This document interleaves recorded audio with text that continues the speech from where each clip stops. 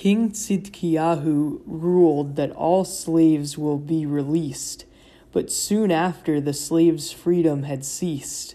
Once slavery was reasserted, the city of Jerusalem would soon be deserted.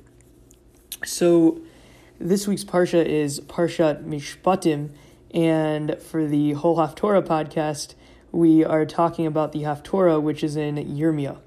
So the Haftorah, to set the background, is talking about the last few days, the last few months before the destruction of Jerusalem from the Babylonians. So at this point in time, King Tzidkiahu was ruling, and he realized that basically the destruction of the Jewish people was almost inevitable, and the destruction of Jerusalem would be accomplished through the attacking Babylonians. And when he really kind of realized his own mortality and basically his country's own mortality, he decided to do something about it. And what did he do? He sealed a covenant with the people that they would release their Jewish slaves so that no man would enslave a fellow Jew. And what's fascinating is this week's Haftorah is all about basically the story of the King Tzidkiahu and the covenant that they sealed to release the Jewish slaves. And so too in our Parsha of Mishpatim, the Parsha of Mishpatim includes tons of mitzvot, but it interestingly starts with the laws of a Jewish slave. So a person can become a Jewish slave through two methods. One is the person is so impoverished that basically they sell themselves, so to speak, for a handful of years in order to make some money. The other way that a person can become a slave is if they steal and they don't have the money to pay back what they stole. So anyways, though, after 6 years, the master has to release their Jewish slave. And so this story of that's in Yirmiyah speaks about basically the Jewish people. They owned slaves, yet they didn't release them. And why is that so important? And just in general, why is this idea? Why is the idea of slavery the very first thing in Mishpatim? Mishpatim also talks about murder. It talks about laws of property rights. It talks about what to do when your ox scores another ox. It talks about lots of different topics. And so why does the Parsha start by talking about slaves? So and the same question could be asked here. Why does it seem that slavery, the fact that the Jews were enslaving fellow Jews, that was the reason that the Babylonians were able to take over the Jewish people? So why was that? What's so important about slavery? So perhaps the reason is that the Jewish people themselves, not so long before in our Parsha, they were slaves themselves in Egypt. And basically, it seems like it didn't take very long for the Jewish people to forget the fact that they were slaves, to forget the subjugation that they were under, to forget the toil, the misery of what it was to be a slave in Egypt. And they forgot that, and they started enslaving their own people, their own Jewish brethren, and in fact didn't even release them when they had to after 6 years. And so perhaps the reason that the Torah, the Parshat Mishpatim starts by talking about slavery, and again the Haftorah talks about this idea that sort of the reason that that Jerusalem was destroyed was basically because of slavery. Perhaps the reason there is because, again, like I said, that the Jewish people, they forgot where they came from. They forgot their own history. They forgot what it was like to be a slave in the land of Egypt. And when you forget that, when you forget your own history, when you forget to feel compassion for others, then basically all of the laws are quickly ignored. So if the Jewish people had the Jewish people been careful about the laws of, making sure that they release their slaves when they should have, perhaps the destruction of Israel, the destruction of Jerusalem by the Babylonians wouldn't have happened. And again, this idea that perhaps the reason that Mishpatim starts by talking about slavery is because that's how central of an idea it is, that if we recognize sort of our own past, if we remember our own history, we, as a Jewish people, would be very reluctant to enslave fellow Jews because we ourselves know what it's like. And in fact, in Bava Kama, the Gemara in Bava Kama, it says that you can't, it says the phrase, lo avadim la avadim, that you can't be a servant to a servant. And namely, that the Jewish people are God's servants. The Jewish people serve Hashem. So being that a Jewish person serves Hashem, they can't be a servant to a human being who serves Hashem. That's sort of too convoluted. That a person, if a person is humble enough to recognize that they're the servant of Hashem, then they would be much more reluctant to enslave someone else. So this idea, lo avadim la avadim, that if a person realizes sort of their own vulnerability, so to speak, their own if they're humble by the fact that they themselves, that every Jew is a servant of Hashem, then they'd be much more reluctant to enslave others. Okay, so getting back to the story of the Haftorah. So King Tzidkiahu, sort of in a last-ditch effort to save the city of Jerusalem, he makes this covenant with the people with lots of fanfare that they would not enslave their fellow Jews. However, everybody basically set free all of their slaves. So all was good in the world. However, immediately after, the Parsha relates, so the Haftorah relates, Vayishuv et ha'avadim, that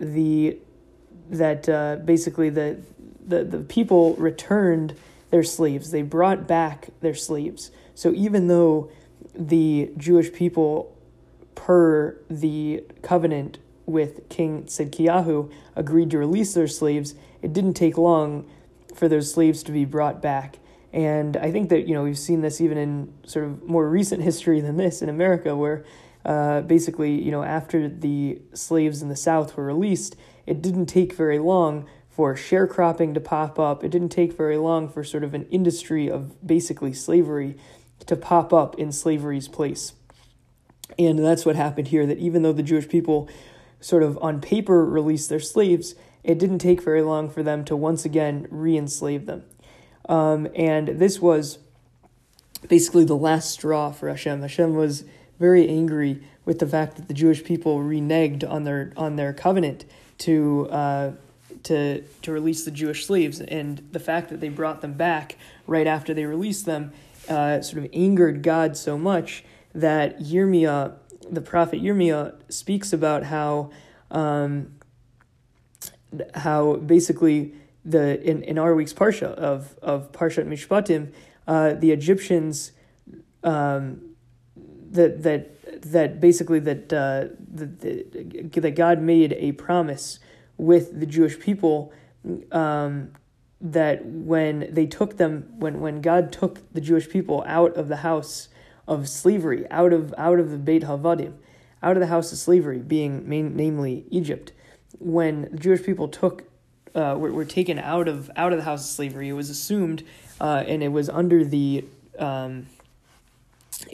agreement with Hashem. It was under the Brit. It was under the covenant with Hashem that the Jewish people would be careful, again, not to enslave, not to overly subjugate their fellow Jewish brethren. But obviously they didn't do that because, like I spoke about, how they released them, but then they immediately took them back.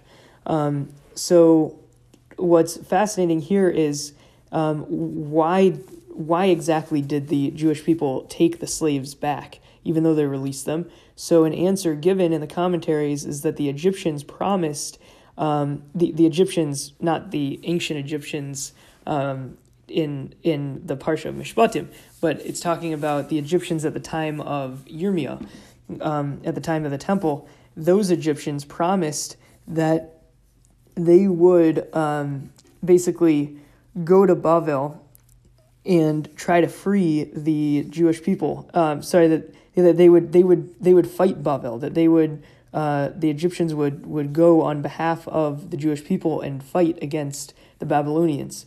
So once the Egyptians came to fight against the Babylonians, actually the Babylonians retreated a little bit. They were afraid of the Egyptians and they retreated.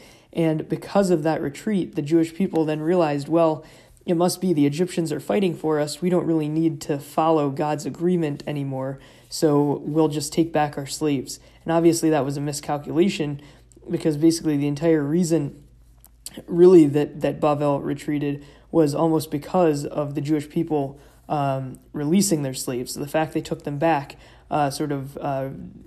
basically undid any of the good that happened from the Jewish people releasing their slaves. So next, so Hashem basically gives all these punishments for the fact that the Jewish people went against their word and took back their slaves. Hashem says, you'll be free from the sword, pestilence, and famine. So what does this mean, that you'll be free from it? Rashi says you'll be free from heavenly protection. So basically, the Jewish people will fall victim to the sword, pestilence, and famine. It also relates, the Haftorah relays that in this agreement with King Tzidkiahu, he basically they cut animals in half, and as part of the covenant. And similarly, actually, Abraham did this in the Torah. When he made an agreement with God, he also cut animals in half. And the symbolism is that when you cut an animal in half, it's to say that basically if one party reneges on an agreement, it's as if they cut an animal in half and they too will be cut in half, so to speak. So just like the Jewish people agreed in this covenant to release their Jewish slaves, and since they didn't do that, they themselves, the Jewish people themselves, will be sort of cut in half. The Jewish people themselves will be on the brink of destruction when the Babylonians come and take over Jerusalem. So then the Parsha goes on, so the Haftorah goes on to say that the leaders, the Kohanim, and all the people, they will be delivered to the hand of the enemy. And it even is a little bit worse. It says that that all of these people, the Kohanim, the leaders, the people, that they will, that their bodies, their dead bodies, will basically become food for the birds and for the wild animals. And ultimately, the city of Yerushalayim, it will become desolate, it will become abandoned. And however, the Haftorah ends on a bright note.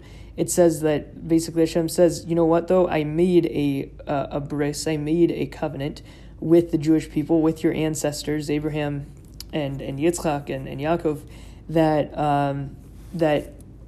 basically the Jewish people will return from their captivity, and God will show mercy on the descendants of the Jewish people because of the covenant that God made with the Jewish ancestors. And the Jews, despite the fact that they had really fallen from their good graces by enslaving their fellow enslaving their fellows, God said He would show mercy nonetheless because they made that because God made the covenant with the Jewish people. So just to recap the Haftorah, so I spoke about sort of the setting of the scene, the fact that this was right before the destruction of Jerusalem, and the Babylonians were on the attack. However, when the Egyptians came to fight Bavel, the Egyptians the Egyptians forced the Babylonians to retreat a little bit, and it was around that time that King Tzidkiahu, in a last-ditch effort to save the city of Jerusalem, he made a covenant with the people to release the Jewish slaves so that no man would enslave a fellow Jew. However, that didn't last very long because the Jewish people once again re-enslaved their Jewish brethren and brought those slaves back into slavery, and then that really angered God that the Jewish people would go against their agreement to release the slaves, and as a result, God basically curses them, says that there's going to be times of war, pestilence, famine, and that the leaders, the Kohanim, all the people, that they'll be delivered to the enemy, and that those people, that their corpses will be food for the wild animals, for the birds, and Jerusalem will burn down and become desolate. But then the Haftorah ends on a high note. It says, despite the fact that Jerusalem is going to be destroyed and that many of the Jewish people will be killed and be eaten by wild animals, despite all those terrible predictions, that since God made a bris, since God made a covenant with the Jewish people, that ultimately God would return the Jewish people from their captivity, and God would show mercy and bring the Jewish people back to where they once were. So may that happen soon. And with that, I'll read my poem.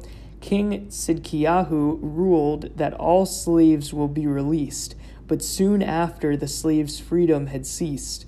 Once slavery was reasserted, the city of Jerusalem would soon be deserted. And with that, l'chaim, l'chaim, and thanks for listening to the whole Haftorah.